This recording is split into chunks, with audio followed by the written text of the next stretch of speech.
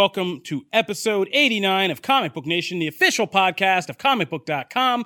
I am your host, Kofi Outlaw, and with me today, my co-host, Matthew Aguilar. What up? And joining us back on the couch, once again, the queen of anime herself, Miss Megan Peters is here. Hello, I meant to do like a full wave right there, but I just really creepily waved at the camera. So like, if you're watching the video of this, I'm sorry. Most of this podcast is creepy, don't worry. Nobody will notice. Oh, that was amazing. Nobody will ever notice. Me and Matt add enough creep for everybody. That's Today, we're going to do less creep and some more suave spy stuff because we are here to talk about the first trailer for James Bond 25, No Time to Die. We're also going to be talking about the trailer for Disney's live-action remake of Mulan. We also have some film stuff to address.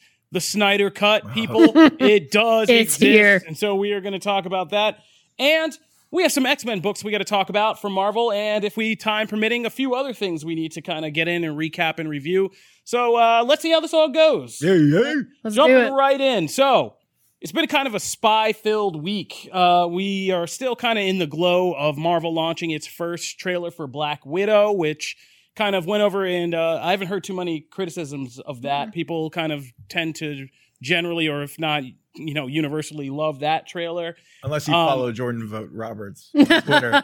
Who's that? And From King Kong? Yeah, that director. Kong. Did you see that Skull whole thing? Island? No. He compared Yeah. Black Widow to Metal Gear Solid. Oh, yeah. He was said it saying he ripped was it ripping off the boss and, whatever. I just have so see. many. Yeah. I mean, Anyways. that could be true, but it was true. If it was true, it was in the comics. Yeah. It could be true in the comics. Like, yeah, I mean, whatever. Nobody's ripping off Death Stranding or anything right now. So, like. The only way I could rip off is if Kong literally appears in Black Widow. Or Yeah. like something, but that's a different Yeah, franchise. like, yeah, I mean, that kind of missed me with all that noise, but people have been generally loving Black Widow. But, so to kind of follow that up, we got a return of the original kind of spy man himself, Daniel Craig as James Bond in the trailer for No Time to Die, which paints a kind of interesting picture, but at the same time, it's kind of like the premise we've seen in these Daniel Craig James Bond movies before. Like, wasn't this the whole premise of Spectre? Like, wasn't it in Spectre that he was, like, injured in a mission, he retired, then he came back, and, like... I don't remember it being this pronounced. Like, this whole movie seems to be It wasn't official. They thought Yeah. he was dead, and only M knew he was alive. Yeah, so it was kind of different, but And, I like, see yeah. your parallels. Yeah, Yeah, I mean, but it's still the same thing. Like, Bond's done, yeah. but he's not done. But this one seems like Like, really like... This one really seems to put an emphasis on he's been away. Yeah, no. he was on the he's been- beach. He had a retirement Yeah, home. he- Yeah, Like- he's like really retired. The 007 program in MI6 or MI5 or whatever he works for, like, has moved on without him. There's a new 007 who is Captain Marvel star Lashana Lynch. Looks awesome. She looks yeah, awesome she in looks so that. good. And so, like, she has a lot of badass scenes in this trailer Mm-hmm. of why she rightfully is the new 007. And she kind of holds her own against Daniel Craig in a scene where she's like, if you get in my way, I'll put a bullet in your knee, which is like, And the other one, Yeah. you're Yeah. working The one that- yeah, Word. oh yeah, Like, what a and good, you're what a working good one. threat, but then also insult to come Yeah. in and just Yeah. ruin you. Yeah, I mean, she nails the kind of James Bond-ish kind of badass, but kind of sly wit, and like, that whole thing was really great. So she looks like she's going to be a highlight of this movie. The other highlight, I think, is Anna de Armas, who's having like a killer Yeah. year, Yeah. like breakout from Knives Out, and now this. She plays a character named Paloma, who looks like a femme fatale type deal. Yeah. She's doing some pretty impressive acrobatics in a dress and lighting up place with bullets and whatnot. And so basically we get this is a rare James Bond in the sense that the Daniel Craig ones have been more serialized, but this is like really like just a companion piece to Spectre in the sense that Christoph Waltz's Blofeld is at the center of this. He's being like transferred, and there's a whole thing with that. That kind of brings out the female love interest from Spectre, the daughter of whatever, I forget who she is. It's been so long. Leia Sadu or whatever her name is. Yeah. I forget who she's playing. She's like somebody's daughter or something. I don't remember either. But She's yeah. Vesper Lynd's daughter. I forget how it all works. I'm so sorry. She comes back. She has some horrible secret that's Phantom of the Opera masks are everywhere. And that's all just to bring me to the real highlight of this trailer, which is the villain, the Bond villain we get this time, who is Mr. Robot star Remy Malek. I immediately thought of you when he popped up on screen. I was like, oh, Yeah. Kofi's gonna- Oh, yeah, I mean, I do. No, it looks so good. Yeah, I love Mr. Robot, and I think Rami Malek is a really great actor, even if people like hate on him for the Freddie Mercury. I always, oh man, so bad. Bohemian Rhapsody. Yeah. Bohemian. I already forgot that movie's name. That's how bad I want to move on from that. I didn't know people ripped on him for that. They ripped on the people who kept cutting the film angles every 10 seconds. Oh yeah. Yeah, no, Bohemian Rhapsody caught a lot of crap. Yeah. Especially when it got that Oscar and the Golden Globe. People have been ripping on it. But people just thought, like, since he didn't sing or do he sang, but they didn't use those vocals, all that stuff. Yeah. I don't know. Rami Malek's a great actor. If you haven't been watching Mr. Robot, so I'm really interested to see what he does with this kind of creepy Phantom of the Opera Bond villain role. Mm-hmm. They're doing again like the big reveals, which always make me kind of nervous. I'd rather not have reveals and just kind of have a basic spy story. Yeah. Mm-hmm. So we don't have to hinge all this on, but we'll see like what it kind of sums up to. But what is interesting is this Bond trailer kind of sets up the idea from the title to like to premise to just what we see, that this could be like either the end or nearing the end of not just Daniel Craig's James Bond, but like the whole James Bond character. Do you think we'll make that kind of jump? We've been talking about recasting Bond for years in the tradition of, continuing Bond, but there's a lot of subtext to what these Daniel Craig films have been doing in examining, like, is Bond still even like a relevant character? Yeah. Mm-hmm. Is he outdated with his, crazy womanizing and like spy and violence and all this stuff? Is that still like a viable character? And there's a lot of suggestion in this movie that like, the world has moved on. Mm-hmm. There's now, obviously there's a heavier female presence in the franchise now. Mm-hmm. And this could be a considerable stopping point for this character who's had, a 25 film run's not too shabby. Yeah. So I could see something like all of these recastings. I could see something where James Bond might stop, but 007 doesn't necessarily stop. Yeah. Yeah. And you get kind of a new start of a new franchise, which, I mean, it's going to be its own controversial thing, but it's not too horrible at this point, in my opinion. I don't think they'll do it. I think the James Bond, like the actual James Bond character and everything is too much of a lucrative thing for that studio to like let that just sit and like, I want to see a 007 franchise with Lashana Lynch. Like even from the trailer, I'm like, I would watch a whole movie of her. Like she's awesome. I love the interplay between them. I just think at some point in the near future, they're going to recast the James Bond role, find some way to jerry rig it to where there's that franchise and then possibly like a 007 franchise, like you said, of Lashana Lynch. I just like this trailer because I think this is the most likable Daniel Craig's Bond has been since Casino Royale. So I have to make this point because it's kind of like, I don't think I've ever really talked about, I've never seen a Bond movie, like ever. What? I have never. Really? I've never seen. What is this place I work for? Half of you have never seen James Bond. Half of you have never read Harry Potter. Like, all right, well, hey, I know you've read Harry Potter. I know. So I will say this. So growing up, James Bond always really squicked me out because I think the one time I ever saw it was like a weird like love scene and I was like 6 and I was really creeped out. Now I'm older. And like, as you were saying about like whether or not it'd be time to retire this character, is like, is it likable? Is it fresh? I mean, there's a completely new generation that's coming up and might not have the same emotional attachment to James Bond. Like my boyfriend Elijah has seen every movie and he's watching them all right now in preparation. But seeing this trailer, like this is the first James Bond movie I'm actually interested in seeing, which I think is interesting, and it's also going to make zero sense to me. So now I have to like at least go watch a couple. Well, I mean, the thing is, Bond is not like a thing you have to keep up with. I mean, Blofeld's a bad guy; he's a mastermind. That's all you got to know. There's a lot of self. And James Bond's with I looked up who her name is. Dr. Madeline Swan is Lea Seydoux' character. Yeah, and she's the daughter of Mr. White, who was the kind of the guy at the center of the conspiracy from the beginning of James Bond's whole thing. So like stuff like that, yes, but there's not a ton of that. Like in the Daniel trailer, Craig's whole thing. I'm sorry. Yeah, like in the trailer where it was like introducing those characters, I was like, what's happening? But I will just say this: as soon as I saw Lashana Lynch's 007, I was immediately like, all right, I really want to see this. Yeah. So I'm curious to see how many people there are like me who has seen this trailer, who's like, I'm interested in this kind of like fresh take on it. Again, I'm all for like a female Bond. I'm all for another male Bond or whatever Bond that is there that is interesting and relevant. Idris Elba, yes. Idris Elba's done with this. Don't even bring it up. He does not want to be Idris Elba did not throw his hat in this ring, and he's tired of all the crap. Yes, he is. But I will just say, it does look very interesting to me. I don't feel like, again, they'll completely retire Bond. Just knowing like lucrativity of it. I think the title is more just letting you know that. Yeah.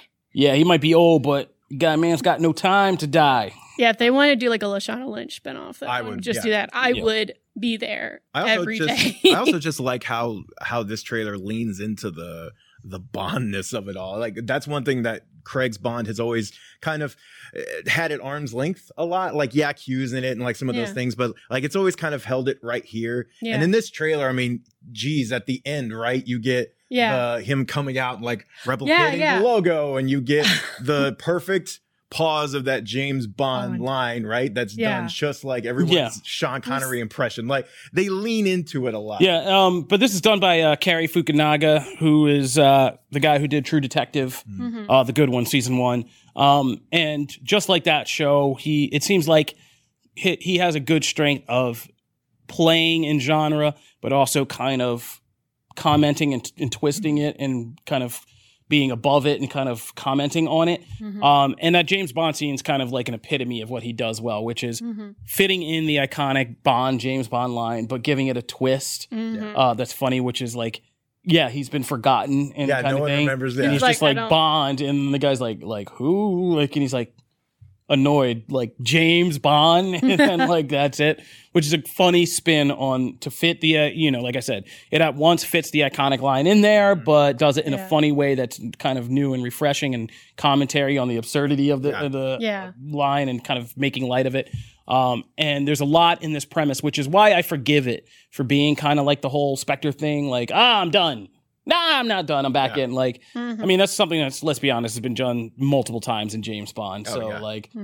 This way is kind of funny because it is commentary and metaphor about how the industry and sensibilities have, like as Megan said, moved on with like a new generation, and him trying to step back in as like this old lion coming back again and kind of getting made fun of along the way is something refreshing.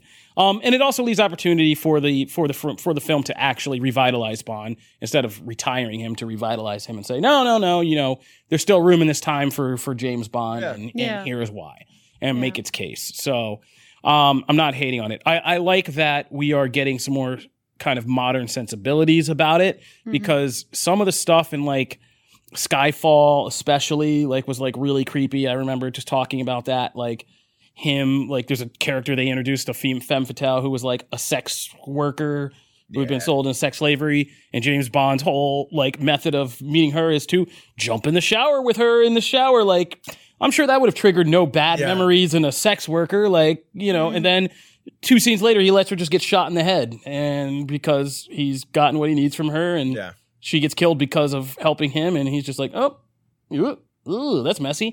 So that was kind of like, and that struck a wrong chord in a lot of people when Skyfall came out. That was just like, this is getting kind of old. Like, old rapey Bond is not like fun anymore. So it's good to see this kind of spin around. I don't think we should just always do things for political correctness. Please don't send me emails. I'm glad that they're acknowledging that this is a different world, but they're not counting Bond out of it. So it's kind of a happy middle ground. And I think, this looks like the most exciting Bond that I've wanted to see since Casino Royale, probably. So that's one of my favorite Bond movies. Yeah.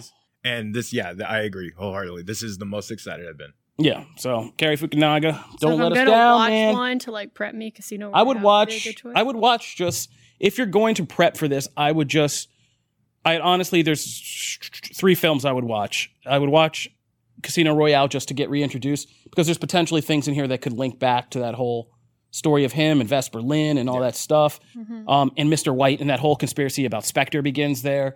I would skip Quantum of Solace. I would watch Skyfall, and I would watch speed through or scene hop through Spectre just to get the whole what is Spectre? How does Blofeld like fit into this? and all of that stuff. Christoph Waltz's character, and because this whole secret organization is looks like it's going to be at play with these masks. Honestly, you could just wiki Spectre. Yeah. So. I'm really good at wiki things, so. All right, so let's move right along. And going from James Bond, let's talk about Disney's Mulan. This is a good one because Matt is our queen of anime. Megan's our queen of anime. I did ask Matt to write an anime article. Megan is our queen of anime. Yeah, I know. I'm sorry. We're not trying to do that to you here, man.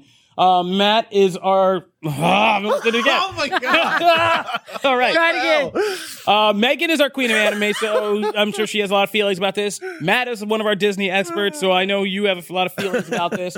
I watched the trailer, and it looks like a good kind of Chinese epic, which is an old Chinese folklore tale about Mulan, and based on something real, if I remember correctly, but has grown to be a story of legend, of course. Yeah. One of the most popular.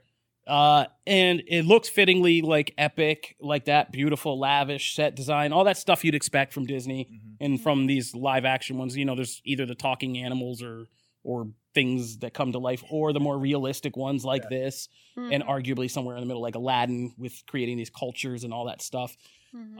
So that looks good, and it looked powerful with the story of her taking up the sword for her family. Looks all good.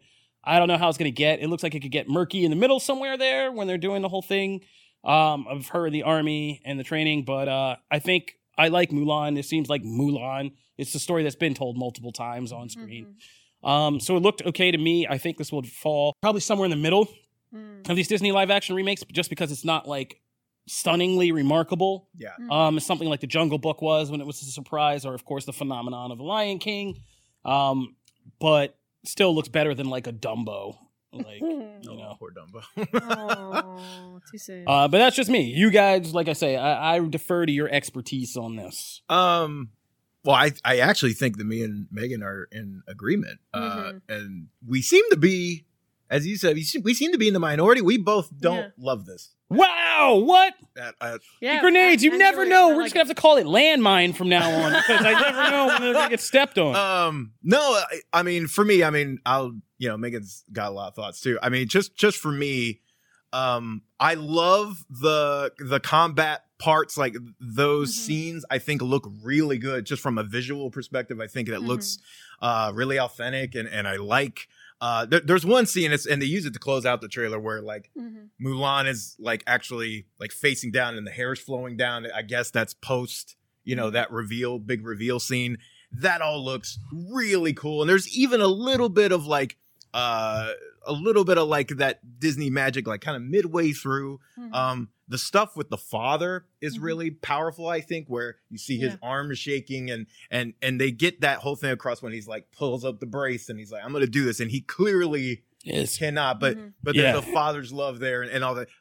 That's powerful to me. Yeah. I like the thing that they really make effective in this first trailer is kind of really quickly spelling out a story that he went to one war. Yeah. He miraculously made it back. Now he's a household of all girls, which is its own subtext in the story. Yeah. But he's cool with it. He doesn't want to he's not hooked into this whole honor system of going back out in war and all that stuff. Like, he'd be cool just chilling at home with his wife and daughters, but he has this obligation that comes up. So like that stuff, because I'm starting with positive first, like that stuff is what I liked about the trailer. Like you said, though, there's kind of murky thing of like, we start at point A and then point B, and then there's all this middle ground. Yeah. What's there in this trailer is unremarkable. I don't remember most of it. Yeah, it's very forgettable. And if you're going to do a Disney, and like I remember me, you, and Charlie, I think, talked about this with Aladdin when we were getting into that debate about like, grounding something and like, why are you doing these things? And you do these things to bring that magic from the animated movie to life for a new generation and for the old fans as well. And if you're going to do it, it's a Disney movie. So do the music, go for the songs. Like, there are so many memorable parts of Mulan, and Mulan is one of the biggest movies that has like memorable songs. Yeah. There is only one song in this trailer, and it's Reflection, but no one sings it. It's just the redone theme that's happening in the background. Mhm. That's a part of why it feels a little lifeless. Yeah. And then, yes, I understand why they didn't include Mushu. I understand why they didn't include these things. However, Mhm. that doesn't mean you just leave it all out and don't like find a substitute. Like you have to have that's part of that Disney charm, and it's missing all that. So while Yeah. Aladdin had Raja and Genie, and yes, they changed them, obviously, and the Sultan they changed because yes, things change. But you have to find a substitute and work some other things in it. This doesn't have that. It just feels boring and Yeah. kind of lifeless because of it. At least Yeah. for me. Yeah, this is like the most like unfantastical. Like I don't even Yeah. think that's a word. I think I just If it I had mean, had it, a it Disney just felt logo like it just felt like a historical war. Yeah. Yeah. I mean, I watched this and it kind of, without like the whole mythology behind it, felt like I was watching like Gilgamesh or something that was more of a like historical epic. And I don't mind that, and I understand that what they're trying to do with this version of Mulan, at least from all the interviews that we have taken in about the production and what they've put into this film, is like they wanted it to be different. It's a little bit more of like the Ballad of Mulan. It's not as fantastical as the Disney one. But what Disney has done as a precedent with their previous live action films is they've set up this expectation of having that magic, like Matt said, and maybe it'll pull a complete 180 on us and it'll be there. But like the beginning, when she's putting on the makeup, such a powerful scene. Everything in the village. I don't remember what happened for the next minute. And then at the end, when we kind of have like the reflection score in the background with Mulan actually kind of getting into that like power of her own, like that was a great part of the trailer. And I understand not wanting to give too much away, but they didn't give anything. Yeah. They didn't give any, like I have absolutely no interest in seeing this right now based on what's in the center parts. Mulan is like my third favorite Disney movie after Beauty and the Beast and Hercules. So like I have a very strong attachment. Yeah. So I can deal without the music and I can deal without Mushu, honestly, my lord. But I just feel like there's something that's that inherent spark of like Disney creativity that's missing. Yeah. It's just not there for me right now. Production values will be great. The sets obviously are going to be amazing. Like it's going to be a gorgeous film to watch, but I just don't know if it's going to have that same feeling. And I know it won't, not like any of these live action feelings or adaptations have, but I'm more concerned about this one than I was about any of the other ones. Yeah. And I hold out, I'll hold out judgment. I'll go see it, and maybe it'll pull a Lion King, because I didn't see that life in the Lion King trailers until like the very, very last trailer. You didn't see the whole circle of life? Wow. Nicely done. Wow. But, and then that movie surprised me a lot, and it had a lot of charm, and it had a lot of, so maybe this will pull that too. But yeah, so far not seeing it. And personally, just on a very personal level, as this was like my top 3 movie as a child growing up, I had the biggest crush on Shang. And Shang is not like, I know we've known this, he's not in the movie. There is a general, so there is a character that takes the place of Shang. But just the fact that he's not named Shang and he is not Shang, it's just one of those weird things. Really too, making like, me upset. Why I did just you needed change to it show then? that. Like, it's such a weird. I don't know. arbitrary Based on thing. everything I've seen on South Park lately, China could be calling the shots on this. So who knows? Like they might have been like, get off the funny dragon animals. Oh, Get that all out of here. I understand that. Yeah. Yeah. Don't mess up our culture. Absolutely. You want this market to play? You want us to play in this market? Don't mess up our And right now, forecasts are kind of like, we don't know if Mulan's going to do as well in China as we're thinking. And I'm very confused. That'd be hilarious. But that would be bad. That would be a whole series of headlines. Yeah. All right. Well, we'll see. These Disney live action things are nail biters, man. Whew. All right, but moving right along. Back to the DCEU. We have not escaped this conversation yet. Nope. The Snyder Cut. Dun, dun, dun. We need At a least jingle. the Snyder Cut. We do need I a jingle. learned something today. I learned that the Snyder Cut, I mean, this is, you think American politics is divisive? Like, man, get into like geek fandoms. This is nuts. I found a girl who's been championing Snyder Cut. She got attacked today because she's not a true they're apparently day one Snyder Cutters. Are you kidding me? Yeah, Snyder Cutters. That's what I want to start calling them. Anyway, Oh my God. but like, they're like, we've been in on this day one. We're not one of these pretenders. Like, bro, Oh my like, I don't Lord. even know at this point. Relax. If anybody still is caring enough to say anything about this, they're your ally. Yes, thank Yeah. you. Because there's a Yes. whole bunch of people who don't give a Yes. rat's petunia about this whatsoever. Zack Snyder does. Boy, he's feeding that. Yeah, throwing that's that what we're fire. going to get to. He's bringing all that So, traffic like, to his apparently profile. Zack Snyder is the one who's heard enough of this crap and is getting the most frustrated by all this. Because, I mean, he straight up went on social media and was like, I'm tired of this crap. I'm getting frustrated about all this.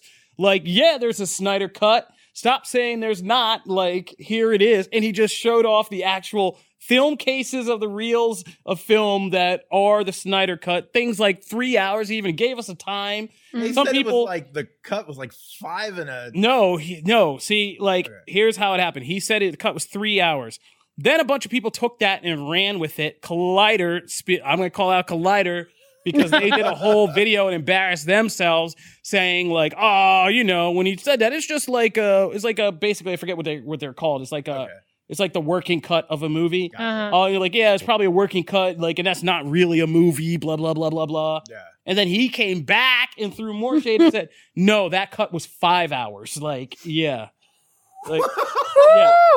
And so, like Zack shut Snyder's it done. down. So, Oof, man. I mean, he's been throwing gasoline and burning up. I mean, the Snyder Cut people are just taking his words and, like, throwing Well, in they the must love it. faces, like, Yeah. I love it. of They every have outlet gotten the that's been attention. like pooping on the Snyder Cut, saying the people are stupid, saying it doesn't exist, like all that. Yeah, he is sending them to the wolves. So he's Yeah. getting savage out there. Man, once that WTB statute of limitation goes up, like, I mean, it's, Can we imagine just the dial? He's going to release like a full, like, unclassified NSA document about like everything about this. I don't think he can because, I mean, we knew a lot of inside information about this when we took a lot of heat, but we knew a lot of information about this Mhm. when he got pulled off at Justice League, and it's a very murky situation. right because Yeah. I don't know Like, if he owns. It's not like, just he that. can't release it. No. Yeah. No, There's all that legality. There's You so can't, much. Like, yeah, that. There's also the reasons for which he was pulled off the project are still very murky and questionable. Mhm. There and people are quick to rush in and say, "Oh, it wasn't that. It was about his daughter, the one who took her own life." And there is kind of this weird murkiness whether that was part of the truth, some of the truth, you know, used as kind of a part of a cover story. Mhm. Like, Hollywood's a weird place, man. And like Yeah. the deeper you learn about it, the more you realize like so much gray. Nothing's like there are no good guys and bad guys. There's just Hollywood guys. Mhm. So yeah, like things like a girl's tragic death could be a PR thing Yeah. to get out of making a movie look bad. Like that's stuff that happens. Mhm. And the line of where that truth is very, very unclear. right. There's been a lot of insiders, but we don't know. And there's a lot of highly volatile stuff about this. Yeah. And so, like, yeah, him just coming out and being this hero and releasing the Snyder Cut is kind of a pipe dream in that Yeah. sense. But he is allowed to apparently talk about this now. Yeah. And so he has come out and confirmed that it is a thing that exists. Yeah. How complete it is, again, is murky. Mhm. We obviously know it's not fully complete. It's Mhm. like, I mean, he's himself released things with still kind of previs effects and all Yeah. that stuff. Mhm. So, but now, I mean, this is not going to die anytime Oh, soon. hell No, this hell is no. this will Because, easily yeah. last through 2020. Yeah, longer. 2020. You just gave the Snyder Cut movement a re-up for I mean, 2020. it's there. Like they Yeah. now can see it. I mean, and there's going point. to There's be gonna be a plots freaking now that's heist. going to be Yeah. like national treasure, yeah, but or, instead of the what's that, the declaration, bling ring. It's going to be like the bling yeah, ring. it's going to be that. Except it's going to be this Nerds. get all the canisters, get all the canisters. Dude, that of would film. be a freaking great. We should write that. Comicbook.com's first movie script. It should just limited be like showings. the Snyder Cut. It's just a heist film about a bunch of like bumbling nerds who are just trying to break into Zack Snyder's house and get the Snyder Cut. Oh my The God. only way I will It's like a accept really this exists geeky is if Ocean's Brandon 11. Davis plays Zack Snyder. No, Brandon Davis has to be like a leader of the crew. Like he's got to be like one of the heisters. Zack Snyder has to play Zack Snyder. Oh, Yes. all right. And he has to Hopefully- play- Ultimate meta. And he has to Ultimate play meta. like, and he has to be like everybody's most outrageous like criticisms of Zack Snyder. No, no. I want like, to see this. He's so just got to bad. have like Alright. a girl in a skimpy anime thing, like shooting a scene and the thing, and be My like g- just cursing all the time, like, "What the fuck you doing to my house?" Like, blah, blah, blah, blah, blah. I want to see this so bad. like All right, well, I guess I smoking know like what a I'm doing cigarette the whole time, right? I Yeah. know what I'm doing tonight. wearing a red Rambo headband, like smoking a cigarette and a wife beater. with Oh, like man. heavy rock pumping through the speakers. Like, yeah, he's got to be hilarious. Like, that would be a great movie, like just a nerd make that heist happen, film man. Please make about that the happen. Snyder cut. Mhm. Yeah, I mean, why not? I mean, we could all use a change in profession and let them put more Hollywood money. But Apparently all right, not. all right, that's neither here nor there. I got lost. I'm in a podcast. I'm not in my own The fantasy world further of we get writing a movie. the further we get into like finding details and seeing this, the more Yeah. it seems likely that the cut won't be released. It'll be more that documentary style. Yeah, I think. Yeah. I think it should. I think it should just be, if WB was smart and wanted to make peace with all this and make money off all of it, they would take my idea and make this documentary. Get Zach in there, like controlled, of course. Yeah. Here's what you Well, can say. that's- Here's what you can't. Yeah, and that's what takes all Yeah. the chaos out of it. Exactly. And it takes all the legal problems out of it because Yeah. you are saying we can do this one, we can't do that, but we can reveal all this other stuff. Yeah. It really is a win-win. Yeah. And just say, like, you know, and under the general premise of, hey, you try to make movies, it doesn't always go how you think. That's movies. And here's like what we were going to do. And here, you know, and give him a chance to say, and make sure that you bring him out very controlled and just say, yeah, it would have been great. I would have loved to see this, but, you know, things don't always work out, but that's cool. And like calm these people down and move on. Yeah. Show Yeah. some scenes, give people a taste, move on. So Mhm. we can all just move on. WB, please listen. Let's just put this to rest in I think 2020. that works. Please. All right, when we come back, we're going to talk about some new X-Men books, and we're going to do that. All right, so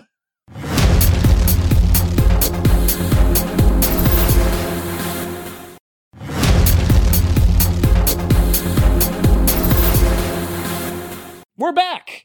And this week we have another thing, but I want to make sure we have time to do this because we're not going to run too far over today. But we're on our Dawn of X track, and we got 3 new books because these are coming fast and furious. We got Excalibur number 3, Marauders number 3, and X-Men number 3. I read 2 out of the 3 again. I Which read is the ones you read. I read Marauders and X-Men. Oh, good choice. Yeah, I didn't see Excalibur. Is it bad? Is Excalibur? It's fine. It's It's just fine. more just Matt Captain low Britain key mystical shading stuff. over here. It's more of a like. There's actually more battle sequences, and the coolest part is that you get to see Shogo, the dragon, like Oh yeah, break up some fools, which is awesome. Like that's the most enjoyable part of the issue is when they're essentially facing a bunch of people, and you have this massive dragon, but Jubilee keeps referring to it as her sure, little son. boy, right? So like, don't hurt my kid, but it's this giant dragon burning. That is people. exactly what I do, though. Uh, I understand her. Yes, I'm right. Yes, like, your children. yeah, Yes. they're Yeah, I my mean, sons. if Megan was a Pokemon trainer, that would be Megan. Yes. Gambit's still kind of a jerk. Gambit's still kind of being a jerk, and like the Britain stuff doesn't really move forward that much. So I mean, that's probably been my least entertaining, I guess, or least liked. Of Yeah, I think the Fallen series. Angels is crawling over this as the second to last for me, and I think Excalibur is at the bottom right It's just kind of boring. Yeah. So yeah, that's the now. biggest. And it's thing. also the most like kind of old worldy X-Men. yeah. It just feels like a 90s X-Men story. Yeah. And again, like every time the Apocalypse scenes shine because he's just like the best part of the book. But there's not a ton of them. So that's pretty much Excalibur. All right. Well, I'm going to still read it and just to keep Yeah. up. But X-Men. So X-Men is kind of the one I want to talk about. X-Men's kind of, I was talking to Jim, it's just kind of a weird book right now. Like it feels kind of very meandering, like and kind of aimless. And I know Jonathan Hickman's whole joy with this was him being able to tell whatever X-Men story he wanted, issue per issue. But that concept doesn't feel, especially after House of X, doesn't feel like a great payoff of that whole House of X thing. You would think X-Men would be the driving force for some of the lingering, dangling threads from House of X, but it's not. And it's just become like this episodic, kind of weird, offbeat X-Men story. And that continued this week, very much so. Oh man, I'm trying to think about like what actually happened. I mean, like because I agree with you. This series has been a very big surprise, not in the best way. Oh my God, I remember what happened. Oh yeah. But it's like this book, and this has been this way in the last 2 issues. X-Men is full of cool moments. Like there's a awesome back and forth between Emma Frost and Jean. Yeah, that is great. That is fantastic. There's when you first meet like this new group of villains, which I'm sure we'll talk about in a minute. And not even villains, but this new group of adversaries. There's a great Cyclops moment. There's some great Sebastian Shaw moments. Like there's good stuff here. As a story, And even like the premise going forward of like why they're doing this, and we can talk spoilers, I guess. Like the fact that they are hacking into the gates, the fact that why they want the medicine, stuff like that. That's really interesting. It's just as a whole, I agree. It feels kind of aimless. You're like, I'm getting from point A to point B. This is weird. This feels like filler. And then you put like a really cool cherry on the top, but everything else just feels kind of bland. Yeah. And it still just feels like Hickman kind of playing around with, like you said, X-Men character interactions, putting together characters who don't normally interact, or at least don't interact in this way. Yeah. Like, yeah, we've seen Cyclops versus White Queen and Sebastian Shaw. We've seen Cyclops with White Queen, like in doing that. We've never really seen Sebastian Shaw, White Queen, and Cyclops like team up. Yeah. Or have like cordial or like civilized conversations or deal with all of that. Like, and so we get those moments. But yeah, it just feels like it feels like Hickman has no interest in the classic kind of heroes, villains thing, because all the villains have so far been kind of like looked at as almost like jokes. Yeah, very likable, very Like charming. we've had those weird dudes he brought back who turned themselves into monkeys. Yeah, the person they encountered on Akabo. Now these hoarder culture, who is this group of octogenarian old women scientists great idea. who have invaded Krakoa and look like that old group. It looks like they stole the group of old women from Mad Max, Fury Road, and like brought that into an X-Men book. I mean, like the armor, same kind of thing. They reveal under the armor, it's a group of old women, and you're like, and I don't think Hickman is I don't think he's very good at writing like old women. They were very kind of like a Golden Girl stereotype. They were sniping at each other. They were. I laughed. Like it did get me, but I can see. Yes. It got me, and it's in and of itself. Yeah. The conversation's funny, but like again, when you pull back and you're like, this is an X-Men book. Yeah. Like what is happening right now? Like, yeah, it's kind of weird, but it makes sense, and it does set up some intrigue about somebody who has already figured out the Krakoa is not as safe as we thought, which are these kind of loose threads that are building up and have been since House of X. Because there are suggestions in some timelines that something like Krakoa does fall or fail. Yeah. And there's calamity as a result. So we keep getting shades of that in different forms. The beasts that are running around, the assassination that's already taken place. Now somebody's figured out how to hijack the gates and like do all that and shut them down if they want, and has that technical power, or biotechnical power rather. So that's all kind of well and good, but like it feels like again, like Grant Morrison does weird stuff with superheroes. Yes. This feels like Jonathan Hickman trying to do Grant Morrison in some kind of ways. No, it's an interesting comparison. And Hickman is usually, in my readings of his other work, is usually more cerebral, scientific. It's more House of X-y. Yeah. Stuff. It's very dense. Yeah. And there's a lot of layered ideas, but it's not as fantastical as Morrison's stuff. And here, quirky. And Morrison does quirky. Yeah. Like the scenes when he did New X-Men with just like that class that Zorn was running with like the Bird Kid and the Angel and No Girl and like all that stuff, the gas fart guy, like that's Grant Morrison, and that's like a lot of what I see reflected in an issue like this. It's very New X-Men-y, except with those character interactions we talked about. So I get it. I hope like this all leads somewhere, and that like, maybe we rein it in a little bit, and just somebody at Marvel says, okay, like we let you have free reign.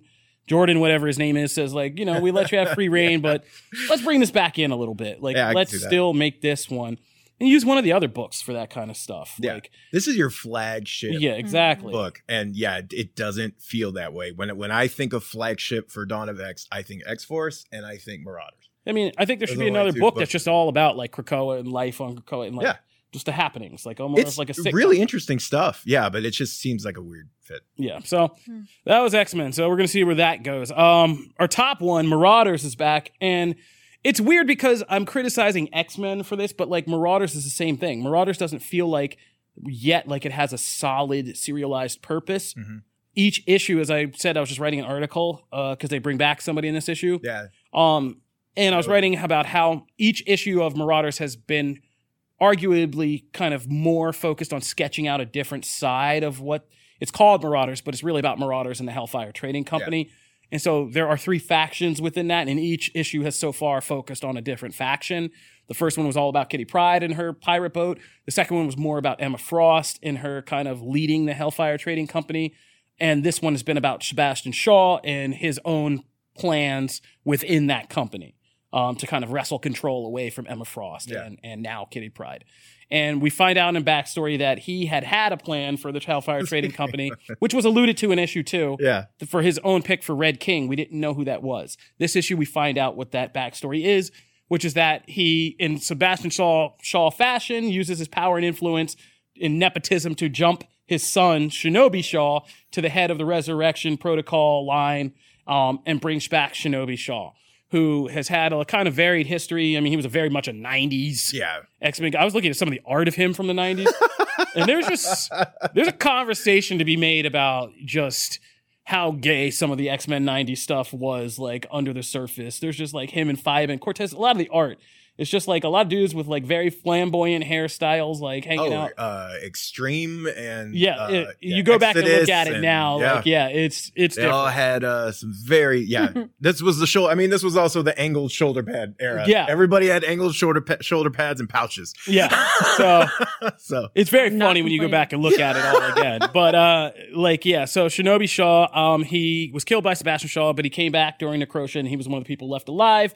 Then he made a new upstart, and when the White Queen made her new Hellfire Club and did that whole kind of thing, like, he didn't want to get controlled by her, so he put his own hand through his head. Yeah. And that's where he died. And there's a horrific scene of him in a coffin with his hand still phased through his head as a skeleton, and it's pretty gruesome. But yeah, he comes back, and there's key things like Sebastian Shaw doesn't let him know how he died. Yeah. And he blames the other. And at the end, he blames... Well, first he tries to make him the Red King. That fails when Kitty Pryde becomes the Red Queen. So we cut to the present day, and like now Shinobi Shaw instead becomes the Black Bishop under Sebastian Shaw, and he's given his own crazy, like, cloaked military frigate boat with guns, armor, all this stuff. I couldn't help but think Thunder in Paradise. When I saw that ship, I was like, what? Oh my God. Yeah, and so he has his own kind of war vessel now, and... Yeah, so there's a pirate ship led by Kitty Pryde, but there's also a shady pirate ship run by Shinobi Shaw, which is going to be interesting. So, yeah, Marauders is building up different sides of this whole Hellfire Trading Company, and it's very interesting. And, like, it's like, again, it's a difference. Like, it's just a limited set of main characters, just 3, really. Yeah. Kitty Pryde, White Queen, Black, and Sebastian Shaw are the main ones. But the intrigue of them and trying to... We're supposed to be unified under Krakoa, and there's a great talk between Shinobi and Sebastian Shaw, who hate each other about, like, coming together. And I saw Xavier shake hands with Apocalypse, like, a great we can make peace. And, like, and there's so many cool little things, like what I feel like Jerry Duggan is doing that, like, X-Men is not, is, and Hickman has a hand in all of these, right? So I mean, I'm giving him credit as well. So I'm not just saying that. But one of the cool things is, like, when you look at last issue, this issue plays out differently when you read that, because Sebastian Shaw, he talks to Shinobi as if, like, there were already some plans in motion. We came to an agreement, but don't throw away the red suits yet. Like, we still have plans for you. And you know how that conversation actually went down, right? He's completely manipulative and lying because Emma just did it. Like, it wasn't, she didn't ask him. He didn't even know it was happening. Well, that's what issue 2 was like her snapping the whip and being like reining him in. But the way he delivers it to Shinobi is like, we came. It's very much like if anyone's ever watched SNL and seen, like, the Eric. Eric, it's that, right? It's that posing thing, but then, like, it totally didn't go down that way. There's a lot of little moments like that in this book. And so far, like, they show the 3 different headquarters for the Hellfire Club, and the whole thing of, like, I haven't figured out if I want to kill you yet. Like, that's a great thing. His son keeps telling him that throughout the whole issue. I still haven't figured that out. I kind of want to kill you. I don't like you at all. Yeah, there's some ninja intrigue brought back into this because Shinobi Shaw owes some kind of debt to a Yakuza boss that he has to go see. So there's a lot of intrigue set up, and Marauders still seems to be my favorite. Like, there's going to be some globe-trotting intrigue with, like, a little bit of kind of, corporate intrigue and, like, and it plants piracy, just enough of that lighthearted, like, Pyro shows up a couple times. Each one is money. Pyro's great whenever he shows up. Like, Kate does the whole little thing with Bishop, And like the whole Bishy thing, like, you know, because he's like Kitty and she's like, oh, I don't know, Bishy. And he's like, oh, yeah, you don't go by that anymore. Yeah. No, it's not. But she wants him to be Oh, the her Red text Bishop. thread? Yeah, the text And thread. those are good uses of the charts. Yeah. Like, yeah. It's just the a text fun thread. conversation, but it in one page gives you all you need to know about what's going on in that corner, which we'll probably see next issue, right? Yeah. So it's always just teasing enough. And this book, if you think about it, aside from the first issue, really hasn't moved forward like the overall plot, but it hasn't suffered in entertainment value. So, No. you know, as opposed to X-Men, which Yeah. has spanned 3 different places, introduced all these new people, and we feel like